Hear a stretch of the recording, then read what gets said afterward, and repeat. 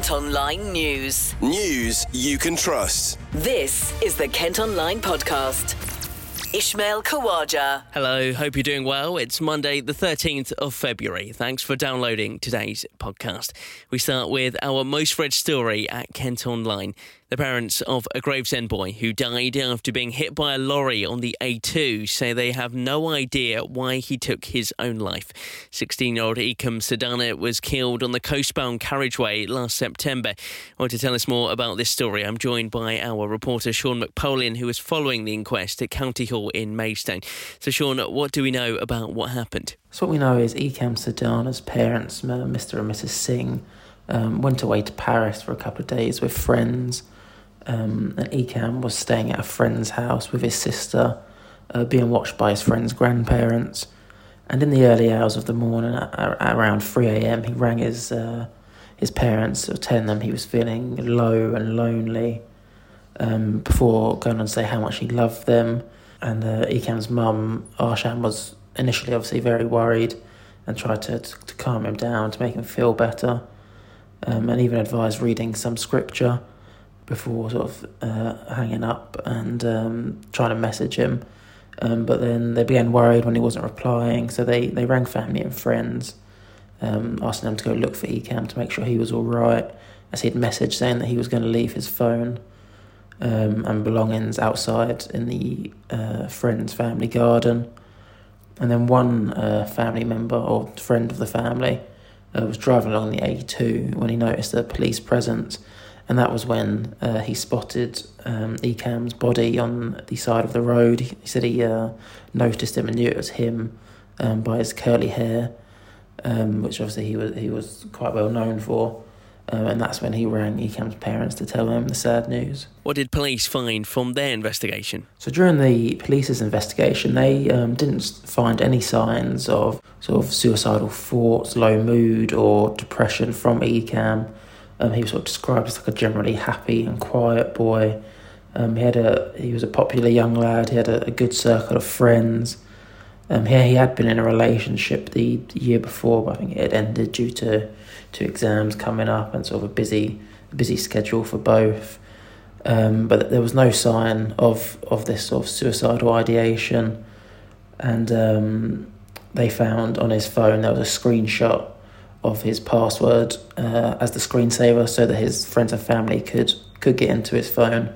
And then as the actual screensaver, when you logged in, was a note that he had left the family and his friends, sort of telling them how much he loved them and how sorry he was for what he was about to do, and that he just couldn't carry on anymore. And so what was the coroner's conclusion, Sean? So Coroner Alan Blunsdon described it as a tragic case, but he said there was no other ruling he could come to apart from that of suicide. I think coupled with the suicide notes and the call to his parents before, and sort of the apology for what he was about to do, that was the only ruling he could come to.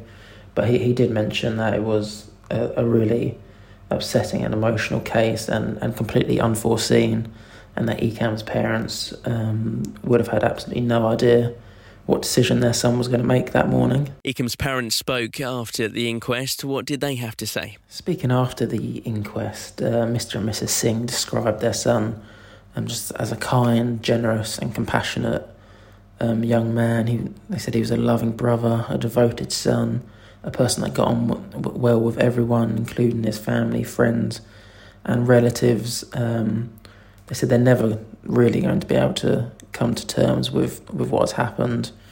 Their life has completely changed forever following their loss, and now they've told kids, teenagers or younger people who are struggling with similar issues to speak out about it with loved ones, and just wanted to let them know that they are loved, and even though things are tough, they will be able to get through it. Thanks for those details, Sean. Well, if you need confidential support on any emotional issue, you can call Samaritans on 116 123 at any time or get help on their website. Kent Online reports. Our other top stories today: police are investigating a fatal crash that took the life of a teenager in Farningham. A VW Polo was driving along the A20 on Gores Hill on Saturday night when it collided with a Mercedes travelling in the other direction. The victim was pronounced dead at the scene, while another two passengers passengers are in a stable condition in hospital. 2 men believed to be the drivers have been released on bail as investigations continue. 4 teenagers have been arrested following reports a 15-year-old girl was sexually assaulted at a school in Dover. According to the Times newspaper, the boys are thought to be Afghan asylum seekers who crossed the channel on small boats last year. Police are investigating the attack, which is said to have happened last Monday. A Maidstone man who carried out lewd acts either from his front room or bedroom windows has been placed on the sex offenders register for 5 years. A court heard Daniel Vince from Dover Street was high on cocaine on at least 7 occasions. The 38-year-old admitted all offences, including indecent exposure. He's been ordered to complete 30 rehab sessions, 200 hours of unpaid work, and has to pay £200 in compensation to a victim. And a Broadstairs woman who lunged at another woman with a knife, narrowly missing her head, has avoided being sent to prison. Yvonne Ellender waved the weapon and repeatedly hit a car. She tried to get it through a gap in a window in June 2020. The 36-year-old from Prince Charles Road admitted a fray and possessing a knife.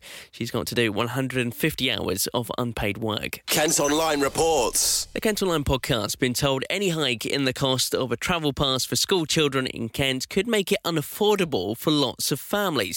The Kent Travel Saver card currently sets mums and dads back £450 a year.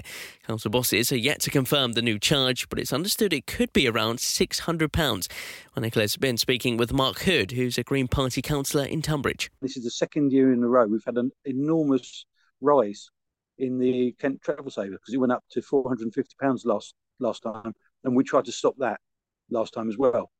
And we managed to stop it stop an increase for those who are in receipt of free school meals.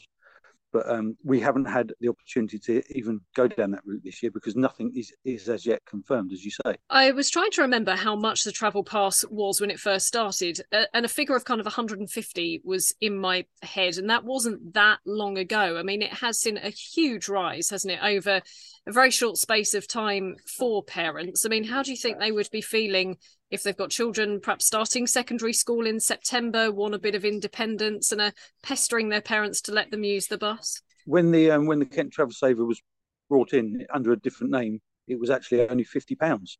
And it was such great value because children could use it at the weekends and there was unlimited travel. And steadily the prices have risen, and also it's proven very difficult because they've cut the terms of it. So you can't use it now at the weekend. So it's a problem when we're trying to get youngsters into good habits in using public transport, to have these kind of restrictions put in and to see the escalating costs. So it's going to be far out of the reach of the pocket of many families, because it's all very well protecting those at the very, very bottom. But what about those who are feeling the pinch because of the cost of living crisis? It's especially if you've got more than one child. It's going to be really, really difficult for people. And how worried, Mark, are you that it may force more people back into their cars and say, well, in the long run, it's going to be cheaper for me just to drive? I'm extremely worried. My division, Tunbridge, we've got an air quality management area in the High Street, and we've got buses transporting children from across West Kent into Tunbridge, which is an educational hub, through that corridor in the High Street. And if we see a dramatic increase, a noticeable increase in those numbers, because children are being brought in by car, then we're going to see more pollution. So it's crazy. The other consideration is a lot of the money from the Kent Travel Saver is actually going to support the commercial bus services, and if the whole system is withdrawn, then basically the whole thing falls apart. But what we really need to see is a complete change in regulation, in the same way that Cornwall has and Manchester. So they've got a transport for Cornwall system down there, and it works really well. And that's what we need here. But the only way you're going to get that is by having a change of governance. So you'd either have an assembly for Kent, which we've been pushing for, both ourselves and the Liberal Democrats, or maybe unitaries, which we're not really in favour of. But something has to change, because we can't go on like this. The pass allows children to travel by bus during the week at a cheaper rate than buying tickets each day. A court said how a Herne Bay woman who was found face down in the street because she was so drunk had 2 children in her care at the time. Tony Ashby wasn't able to speak properly or stand up when she was found late at night in September last year. The 36-year-old from Queen Street in the town admitted being drunk in charge of a child. She'll be sentenced in April. Now, looking elsewhere for a moment, members of Kent Fire and Rescue are on the ground in Turkey, helping authorities there search for survivors a week after 2 deadly earthquakes. At the time of recording, at least 35,000 people were confirmed to have died there and in neighbouring Syria. The United Nations Relief Chief says the emergency response is now moving to the next phase, which is to get food and shelter to survivors. But rescues described as miracles are still being reported. Martin Stanley is a firefighter, usually based in Canterbury. I've never seen anything like it. Complete devastation, people just broken. I don't think I can explain to someone with words what it's like. It's completely, a whole city completely devastated. It's unbelievable. My team, we were more involved in the assessment phase, so going around a specified area that we were given, just checking all the buildings, and then later on I've actually been tunnelling through a building where we could hear a lady who was really deeply inside her flat that was about 5 or 6 floors high.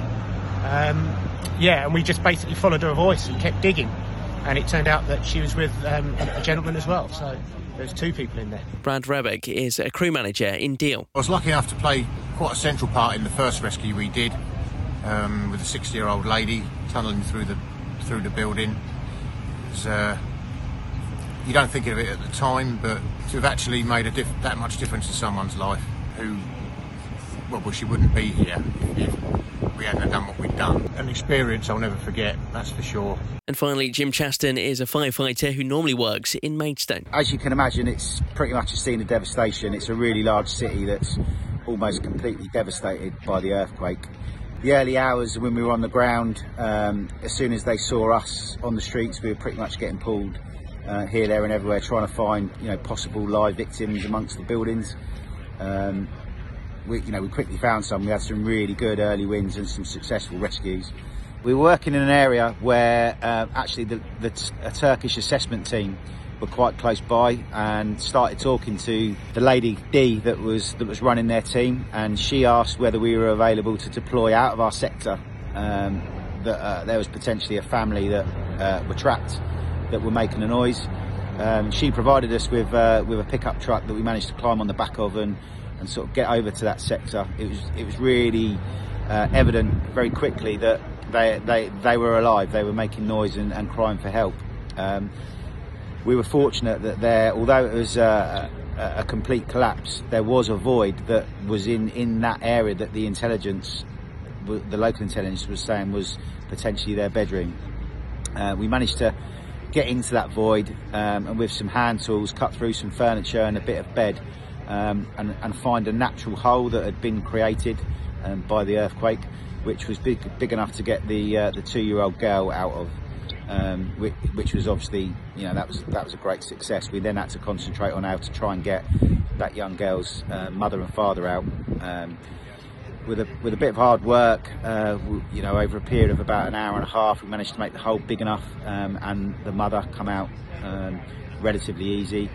The father of the girl, obviously quite a bit bigger, took a bit more work to make the space bigger, but we did eventually manage to reunite the 3 of them, which was, I'm not going to lie, pretty emotional. Kent Online News. On our website, you can see footage of a car on fire after it had been torched in a suspected arson attack in Ashford. Crews were called during the early hours to a house in Adams Drive in South Willsborough, where flames were creating huge plumes of black smoke.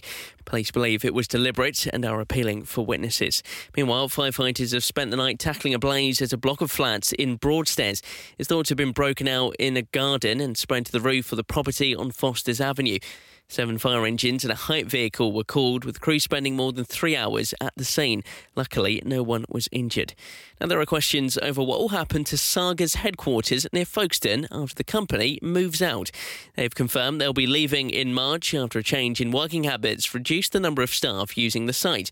Enbrook Park in Sandgate covers 27 acres, including woodland, which can be used by local people. Tim Prater is chair of the parish council. It was reassuring to me. We've been in communication with Ewan, the chief executive of Saga. They've come back to us with some reassurance in terms of the ongoing use of the park, in that certainly while they retain ownership of it, it will remain open access as it is currently. While they retain ownership of it, things like the Sandgate Community Garden are going to keep their space there. And also Saga will continue to maintain it to the same standards, etc., as it is at the moment. But that comes with the while they maintain ownership of it caveat. They claim not to have made any decisions about what happens with it next.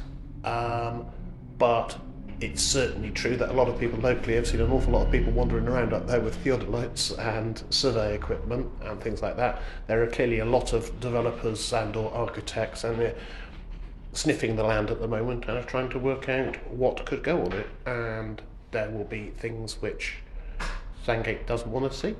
There'll be some options, I'm sure, that people come up with which we would be happier with. We understand that if the site brings more footfall to the high street and things like that, that's a good thing. Certainly it's very self-contained as a build at Saga now. They do some outreach work into Sandgate, but you don't get lots of people coming out of the Saga building anymore and coming down the high street and eating and drinking in local pubs and things as much as they used to do, when it used to have 1,000 people up there all the time and you were running out at lunchtime in order to do things. There's a lot less of that. It's much more self-contained. So there's some aspects whereby a different use of that site would bring more footfall and life to parts of the village. But there's a huge question on what that is, and that shouldn't come at the loss of any of the open space. And it depends on the use that they're putting it to, and they're not giving answers on that at the moment. I think that's because they haven't yet made a decision, but I'm also pretty clear is that they will presumably, as a company, they're going to be open to financial offers, and the financial offers, the biggest one is likely to be in pole position, and the biggest one is, it would be interesting to see who that is, but certainly most people are guessing who. Pardon? Guessing housing. Guessing housing. It's emerged inspectors found mouldy chopping boards and dirty facilities at a Chinese takeaway in Maidstone. Jade Garden on Sandling Road was given a 1-star rating after being visited in May last year, and staff were told they should have training on food hygiene. A follow-up inspection saw their rating upgraded to 3 out of 5. Major works are underway to prevent potential landslips at 6 sites on the railway in East Kent. Thousands of tonnes of earth will be removed from the banks around the track, and nettings being set up. It means that buses will be replacing trains during half-term this week between Faversham and Dover Priory via Canterbury East. Chris Denham from Network Rail explains why the work is so essential. We're doing a huge amount of work on the railway between Faversham and Dover at 6 different locations, the most notable of which is around Selling, where the tunnel cuts through the North Downs. The work we're doing is largely earthworks, and that's because the railway in this area was built on a mixture of chalk and London clay. And London clay is a spectacularly poor material to be building anything out of unless it's formed into bricks. So unfortunately, it's left us with a legacy of earthworks. That's cuttings where the railway's cut through the hillside, or embankments where it's built up. It's left us with a legacy of earthworks that are vulnerable to climate change, because with huge amounts of rain and then conversely very dry summers, it means they expand and contract, and we can end up with landslips in the winter and speed restrictions in the summer. So a lot of the work we're doing over this week-long period is shoring up the parts of the railway we know are the most vulnerable to make them safe and reliable for the future. You will see us removing some trees on the railway between Faversham and Dover, and that's trees that are a mixture of non-native species or species that are causing us a problem, either because they're soaking up lots of moisture from the track and causing it to become uneven, or they are at risk of causing a landslip themselves with their weight either on a cutting side or on the side of an embankment. We leave as many trees behind as we can, and the other important thing we do is we try and improve the biodiversity of the line side. The way we do that is by things like building log piles, dead hedges. We can leave tree stumps behind, and quite tall tree stumps, which we cut into with chainsaws to create bat roosts and bird roosts. And we're seeding wildflowers as well. So although when the work starts, you'll think, oh my goodness, this is, what's going on? Actually, over time, as wildlife returns and as the undergrowth builds up, actually you'll end up with a much better looking railway as a result. There's a debate over plans to turn what's been called an ugly but well-used high street building in Deal into shops and flats. Developers want the original factory shop to become 5 separate stores and build 17 apartments above it. But a spokesman for the shop says they're hoping to renew their lease. Some residents say it would be a massive loss if it goes, but others think it looks tired and unkept. Elsewhere, an office block that was voted as one of the ugliest buildings in Maidstone could also be turned into flats. Coleman House was built in the 60s, and now developers want to convert the top 7 stories into apartments. Shops on the first and second floor of the building won't be affected. Now, a new £10 million control centre is being built in Gravesend to make sure the River Thames is ready for a rise in traffic. By 2050, passenger journeys are expected to increase from 5 million to 20 million. The Port of London Authority is making the record investment in the county in a bid to meet the demand and help vessels navigate the river. Reporter Alex Langridge has been chatting with Stephen Clapperton, who's from the Authority. This is a really, really exciting time for the Port of London Authority.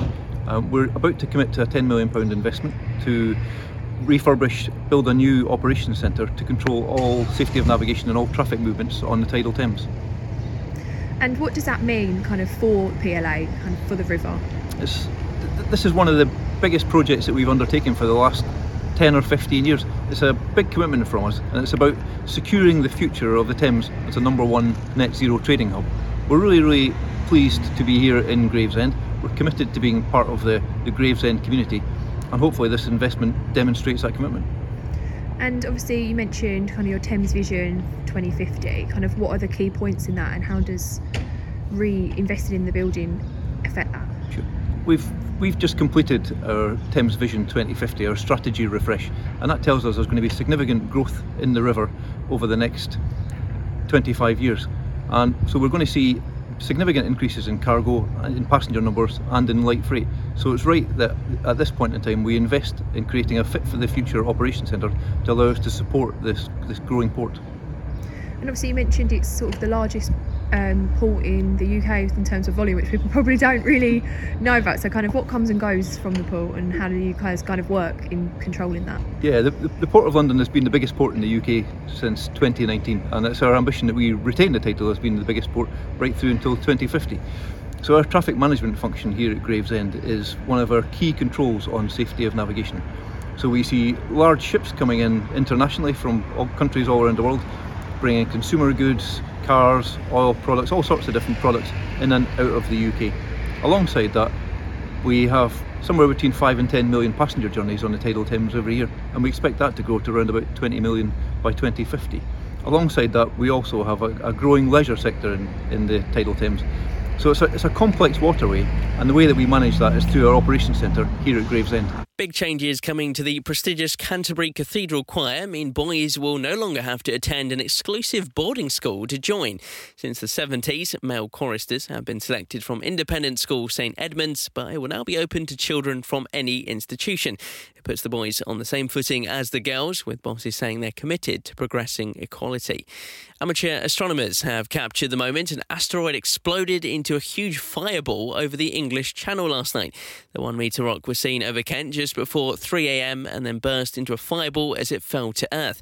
You can see the video on our website. And if you're a fan of Call the Midwife, here's some good news for you. The show's been renewed for another 2 seasons, meaning it will stay on air until 2026. As you may have recognised, scenes for the period drama have been filmed at the historic dockyard in Chatham. Kent Online Sport. Football, and Gillingham's run of 4 games unbeaten has come to an end following a 2-0 defeat away at Mansfield. Hopes were high with the Gills heading into Saturday's game off the back of 3 wins and a draw, but 2 first-half goals quickly put the game to bed.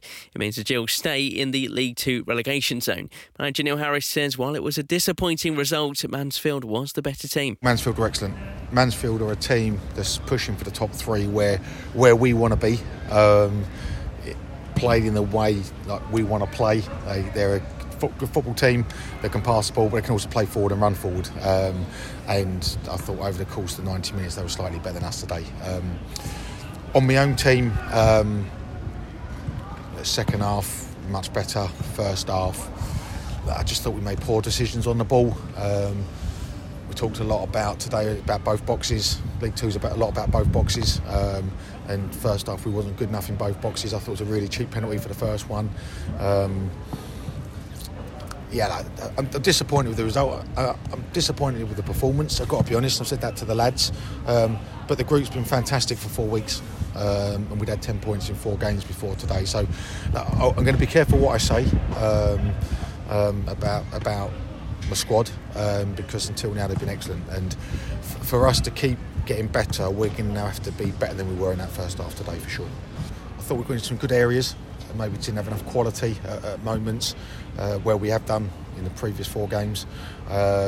We did have a couple of clear-cut opportunities where I expect us to do slightly better. Mansfield did well against us. They handled us well. They were in the first half. They were certainly better than us at both ends of the pitch. And that's where we've fallen short today. I'm not too down. We've got a quick turnaround now. Look forward to Tuesday. Like I said, there's 10 points in 5 games now, which is a fantastic return for where we've been. A great opportunity for the fans to come and support us Tuesday night. Great following today.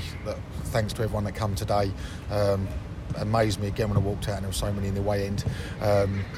We've been fantastic at home the last 3 games, and we want to put this result behind us, learn from it. It's important that I learn from it and the group learn from it and where we can improve and be better Tuesday night. As Neil mentioned, they next welcome 17th place Grimsby at Priestfield on Tuesday. Well, that's all from us for today. Thanks ever so much for listening. Don't forget you can follow us on Facebook, Twitter, Instagram and TikTok. You can also get an update of the top stories direct to your email each morning with The Briefing. To sign up, just head to kentonline.co.uk. News you can trust. This is the Kent Online Podcast.